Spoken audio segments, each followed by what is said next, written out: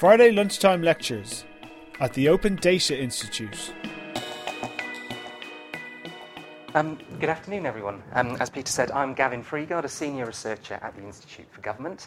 For those of you who don't know us, we are an independent charity and a think and do tank. Horrible description, but it's the best we've got. And our aim is to help make government more effective.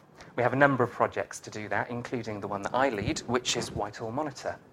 And this is a version of our launch presentation from November, where we launched this, Whitehall Monitor 2015, the coalition in 163 charts. Now, you'll be pleased to hear I'm not going to run through all 163 charts in the next 25 minutes. I'm actually going to show you about 17. That's a reduction of about 90%, the sort of number that George Osborne can only dream of. I'm going to give you four main stories that come out of the report. And I should also just say, although this is a sort of big project for us, the annual report, we do blog regularly as well, so it's a very agile, iterative process. And in fact, if you go on our website, you can see two blog posts this week, one on diversity and inclusion in the civil service, and one on trust in civil service and in politicians.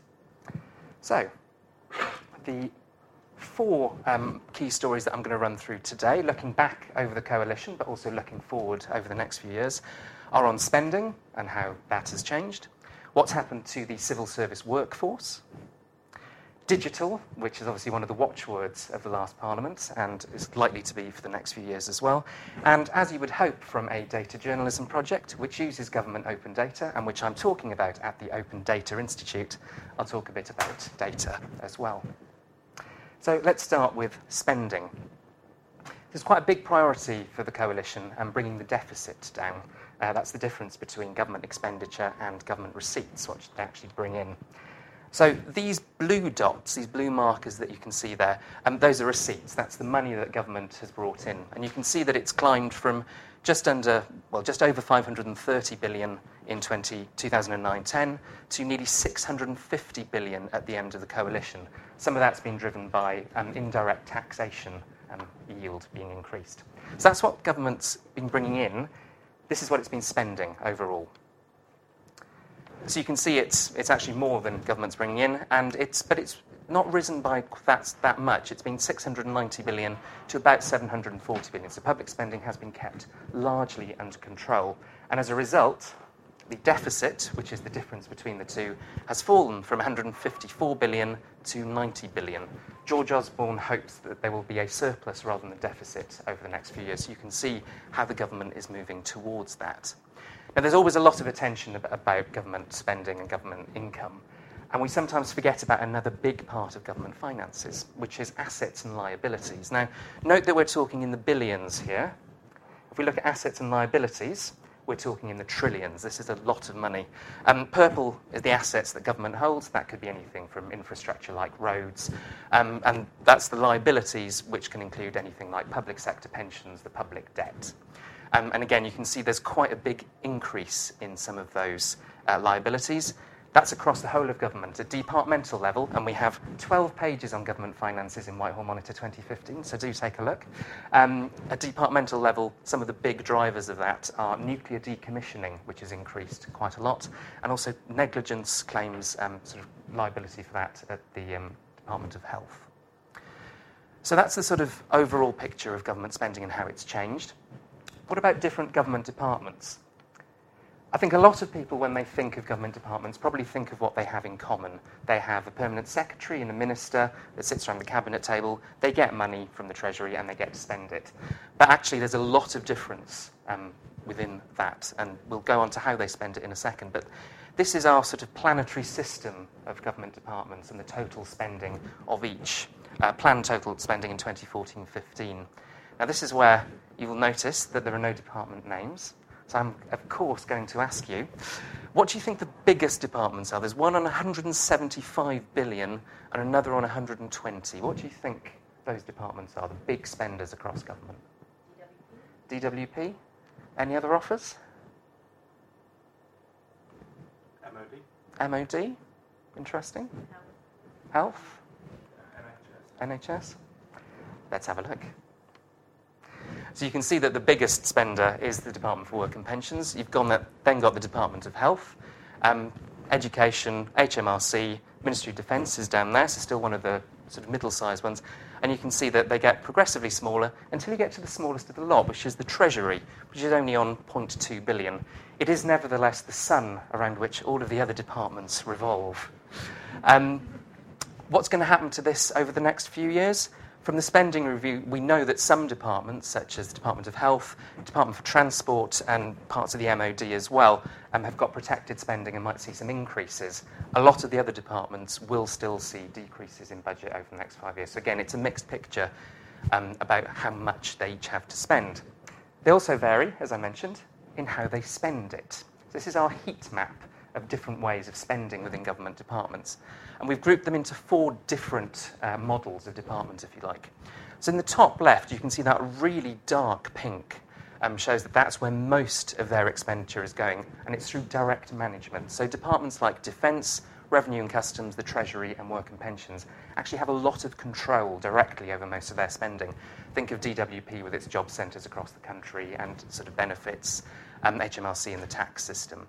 So those direct management departments, if you're thinking about reducing how much they spend over the next few years, which is obviously something the government has thought about, you're thinking about cuts to spending, cuts to workforce, headcount, that sort of thing.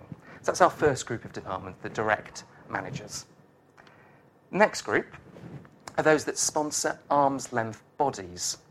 And some of these ones are DEFRA, which is Environment, Health, because NHS England and Public Health England are technically arm's-length bodies, and DCMS, Culture, Media and Sport, is always a good example. That's the sort of galleries, museums, which are executive, non-departmental public bodies.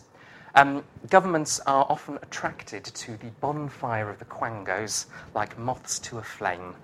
There's always a temptation just to get rid of the numbers, and in fact the numbers fell from just under 700 of these bodies at the start of the coalition to just over 400 at its end. And of course, if this is the way that you manage your spending, you need to have very good relationships with those arm's length bodies. It's a completely different set of skills you need in your department to those direct managers.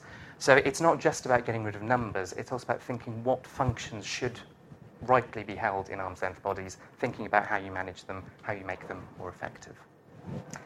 Now we move on to system and grant funding. So the Home Office is a good example of this, so is international development, and so is communities and local government and education, which give big grants to particular systems or other recipients. So with communities and local government, for instance, it's local councils. So again, a bit like arm's length bodies, a lot of the money is going straight out of the department. Again, you need different skills to be able to manage that properly. And our final group of departments are those that have quite a lot of their spend going through markets and contracting. Ministry of Justice is a good example with things like probation, and again, education and academy spend, another very good example. We've seen a bit of a shift in those departments and elsewhere to more of this model over the last few years. And again, you need to think about what you're doing as a department if that's the model you're following. You need people with the commercial skills to manage contracts rather than running some of those systems yourselves. It's quite a different skill set. And there you can see the full constellation of the different management models. Now, some of those models have actually changed quite dramatically during the last Parliament. This is one example, which is the Department for Education. And you can see you've gone from a lot of system and grant funding, giving money to schools through local authorities, to much more of a markets and contracting model to academies. Now, as I mentioned, if you're shifting that model, you need to shift the things that your department does and the skills that you have to do them. And in fact, DFE's accounts have been sort of given an adverse opinion by the head of the National Audit Office, precisely because it's quite difficult to track some of that spending through academies. So again, there's a sort of warning there about what can happen if you don't think about those things before you shift model. So that's the sort of overview of spending. It's actually quite difficult a lot of the time to get more information on that and how different spending levels have changed and things like that, because some of the data is still quite difficult to get hold of. So we did a very particular transparency exercise to try to test some of this. Departmental spending plans will inevitably change during the course of a Parliament. They might plan to spend one thing, but something will make that change. So we decided to look, could we, in publicly available documents, explain the reasons for those changes? The answer, in far too many cases, was actually we couldn't. So you can see some of the departments towards the top, and there's a lot of green for culture, media and sport, energy and climate change and health. Either there weren't that many changes to spending plans, or where there were, we could see in publicly available documents put on the department's website or laid before Parliament why those numbers had changed. Down at the bottom, there was no explanation, or it was incredibly difficult to find an explanation of why numbers had changed. Note that the Chancellor's departments, the Treasury and Revenue and Customs, are right at the bottom of that table. Now, if we are talking about further reductions in public expenditure, we need to know more about what spending looks like. We need to see more greens on this table, and especially the Treasury, which should be setting an example moving up to the top, just so we can better understand where reductions can be made and how money is being spent. So that's the overall spending story. What's happened to the civil service workforce over the last 5 years? It's gone down, is the short answer. This pink line is the actual number of civil servants. So the public sector as a whole is about 4.4 million. We're talking about 400 to 500,000 of that who are classed as civil service. And there's actually been a 15% reduction from about 480,000 at the time of the spending review in 2010 down to about 406,000 in March 2015. So it's been quite a dramatic reduction, one of the most dramatic over the history of the civil service. However, it's not as dramatic as the government expected. So that pink line is what actually happened. That dotted dark grey line that you can see is the expectation the government had back in 2012 in the Civil Service Reform Plan. They thought it would be operating with about 380,000 staff.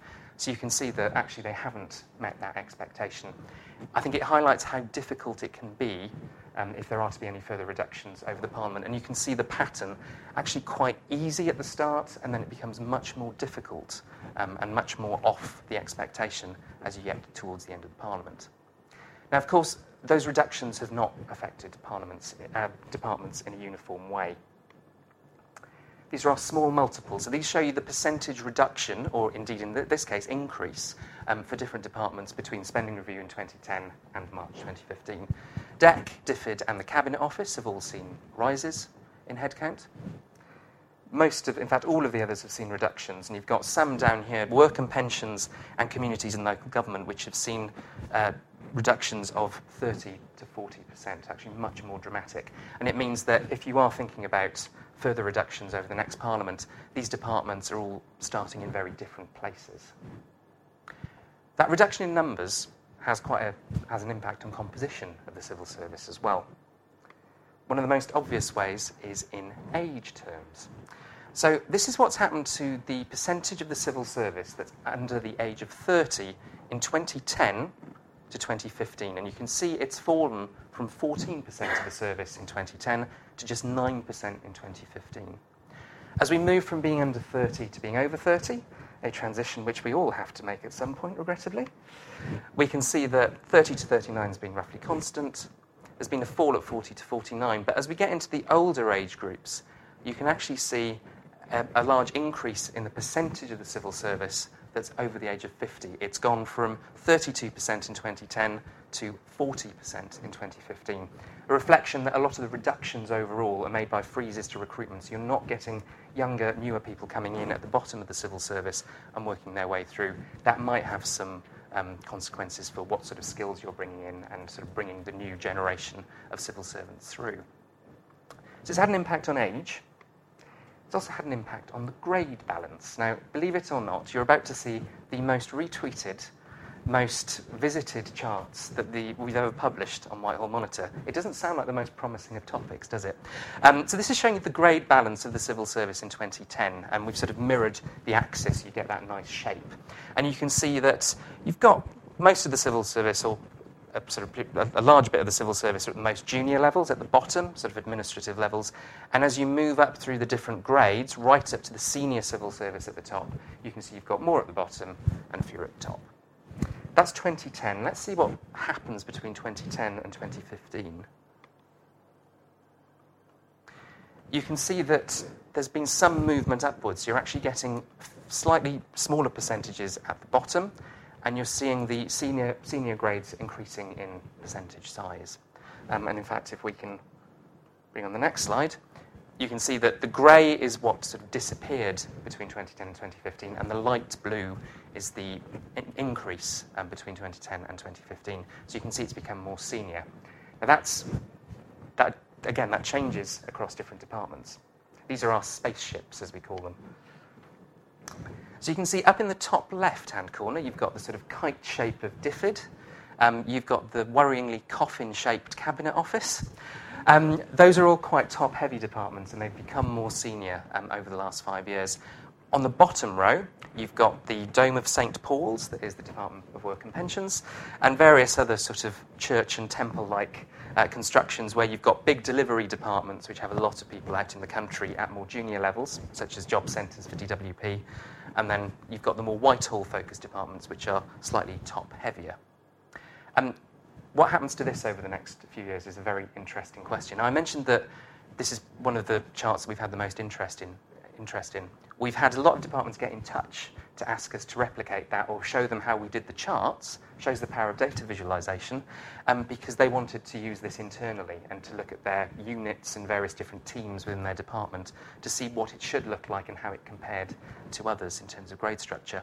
Lynn Homer, who's now the outgoing Permanent Secretary at Revenue and Customs, said in an interview with Civil Service World, she thought that digitisation of HMRC's services would make it more of a diamond-shaped department, as you ended up with fewer people delivering services at administrative level and more people sort of concentrated around the middle. Let's see what happens over the next few years. That means there's been a lot of change to the civil service. We've seen staff numbers fall, we've seen the age profile change, we've seen the grade profile change. A lot of upheaval. As this incredibly exciting chart shows you, that hasn't had much of an impact on civil service engagement scores. So there's a big civil service people survey every year which asks more than 60 questions about various bits and pieces. This is the engagement index, which takes 5 questions and gives a good indication of how civil servants feel about their department. Quite a good indicator of organisational health. And you can see that despite all of that upheaval, it's remained reasonably steady. The story is very different within different departments. Some have seen quite big falls and recovered again. Others have seen rises. HMRC is still the lowest, for instance, but it has seen definite improvements since 2009. Again, it means that departments will be starting at a very different place if there are to be further reductions and further changes to their departments over the next few years. So that's spending and workforce. What about digital? Again, one of the watchwords of the Parliament. And in its sort of simplest definition, I suppose digital means just putting stuff online. These are weekly unique visitors to gov.uk since it became the single platform in 2012 to the May 2015 general election. You can see there's a huge increase in users to around 12 million a week. Those big troughs there are December, sort of Christmas time. Apart from those people who are filling in their tax return on Christmas Day, because there definitely are a few. But you can see that gov.uk is becoming increasingly used by people as they go to gov.uk to look for information, but also to use services, which are increasingly migrating online. And during the last Parliament, the Government Digital Service had 25 exemplar services to try to demonstrate what could happen with digitising them. So I'm just going to take 3 examples. The first one is voter registration. All this chart is showing you, incidentally, is when the discovery phase of the exemplar was completed, when it went into public beta, and when it went live. So you can see voter registration was discovery completed in February 2012, and it was live midway through 2014. How many of you registered to vote online, just out of interest? Quite a few of you have used that one. Good service? Yeah. Satisfaction is very high with it. It was a sort of quite a front-end transformation because you would fill in the form online. Behind all of that, it was still the same process with local councils having to send you things through the post. So it's a good example of something which was done relatively quickly, which a lot of people like, a lot of people used, but you're not completely transforming the service. Next example is prison visit booking. I won't ask you if you've used this particular one. This is often used as an example by GDS of something which could be government as a platform, where you have a particular type of service, in this case booking meetings, which could be used across government, not just for prisons, but with other applications. And again, you can see that that went live midway through 2014. And finally, so those are sort of relative successes. We then have rural payments, which didn't work out quite so well for those of you who followed the report to the Public Accounts Committee. This is about farmers and common agricultural payments. Digitisation didn't really work, and they had to go back to a paper-based system, certainly in the short term. Quite a lot of money more was spent than was expected. So this does show the challenges of digital transformation, even though you can see from the others the possibilities over the next Parliament as well. So finally, this might be of most interest to some of the people in this room, data. Now at the Institute, we've started to think about data in 3 different ways. Data is data, which is the stuff being published. Data is information, which is turning it into something useful that you can understand, which we see our role as being at the Institute in some respects. But there's also data as evidence, which is actually using the data to mean something, whether it's tracking progress or making improvements. So taking data as data, these are now slightly out of date for reasons that I'll come on to. These are 2 major international rankings of how good the UK is compared to other countries in open data release. Anybody know where the UK is? Down to 2. Come on to that in a second. It's actually in these, so in 2013 and 14, it's in the top. So that's where the UK was placed in these 2 major international surveys. And I think a reflection of a lot of hard work that's gone on in Cabinet Office and elsewhere in government to open up data. As was mentioned, the most recent Open Knowledge rankings were out in November or December, I think. UK has slipped to number 2 behind Taiwan. Now, there are a lot of difficulties in measuring that. For instance, financial data gets a very good score, whereas our experience of it suggests otherwise. But it's a very good indication of where the UK is generally. That's not to say that there aren't problems. This is just one example. Now, this is one of the charts in the report which shows you the professions that each civil servant belongs to within each department. The pink is operational delivery. The blue is policy. The lighter shades of grey are various other specialist functions and corporate functions. And the really dark grey, which you can see a little bit of on the left of HMRC, is where we don't know what the profession of a civil servant is. And the boxes move from 2010 on the left to 2015 on the right. So you can see that DWP and HMRC, dominated by delivery, not much has really changed. DFID, it's gone from policy dominated to, I think, operational delivery, now a slightly bigger part of the department. So you can see a definite shift there. I mentioned that dark grey was where we don't know what a civil servant does. DFT, 100% we don't know. MOD has got better, DCMS has got worse, and MOJ is all over the place, frankly. So we're seeing sort of individual departments there. If you actually look at the whole civil service, we don't know the profession of 1 in 8 civil servants. So there are certain areas where data quality can still be improved.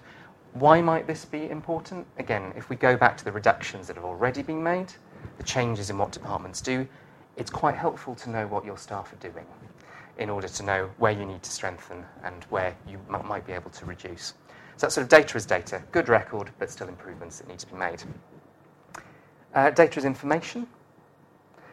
There is some data which government itself needs to present more clearly. I know we put a lot of focus on them publishing the data for other people to use, which is absolutely right, but there are certain key things where government should explain to the population what's going on. So one study that we did, and we've got a separate report on this from March or April 2015 as well, around impact indicators. Sounds incredibly exciting, doesn't it? This was the way that government measured performance of departments, the outcomes and the impact that they had in the real world. So things like the number of people on particular types of benefit, the percentage of trains that run on time. I think the farmland bird index is one for the Department of Environment, the number of species that you would find and whether they've died out or not. So all of these things are measuring what a department does. So how good is government at explaining these quite important political indicators to the population? Picture varies, but there's a lot of red.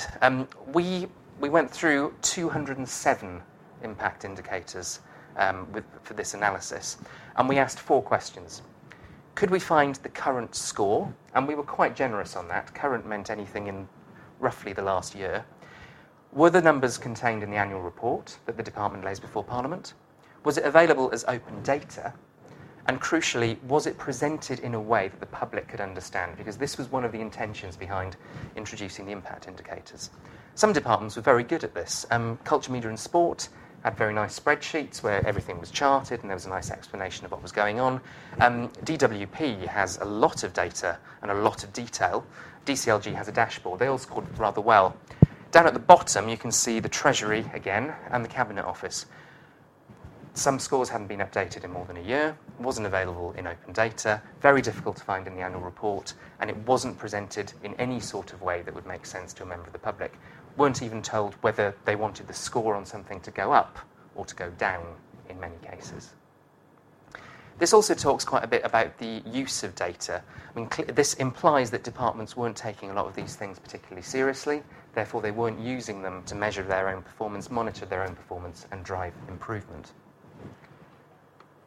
Now, this is possibly my favourite chart in this presentation. These show you mentions of a particular word on gov.uk. Now, you can see that there was one mention back in 1977, and there have been 2 mentions of it since the 1st of November 2015.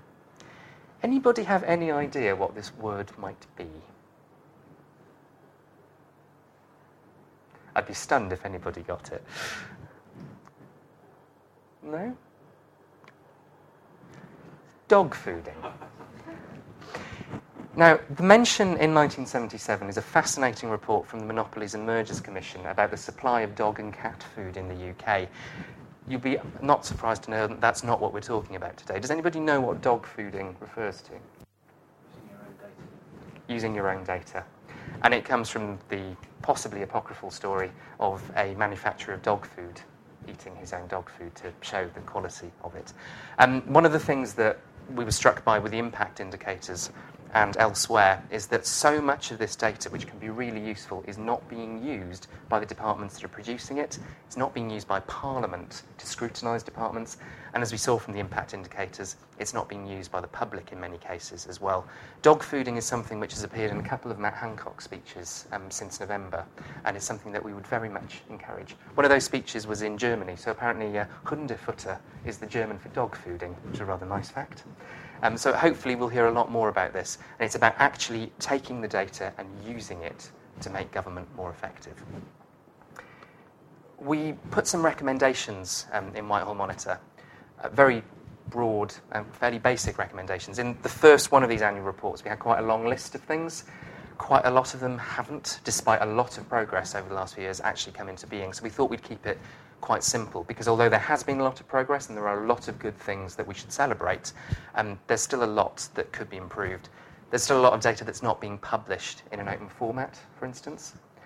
There's not a good reason for not doing that in many cases. We still have to wade through PDFs.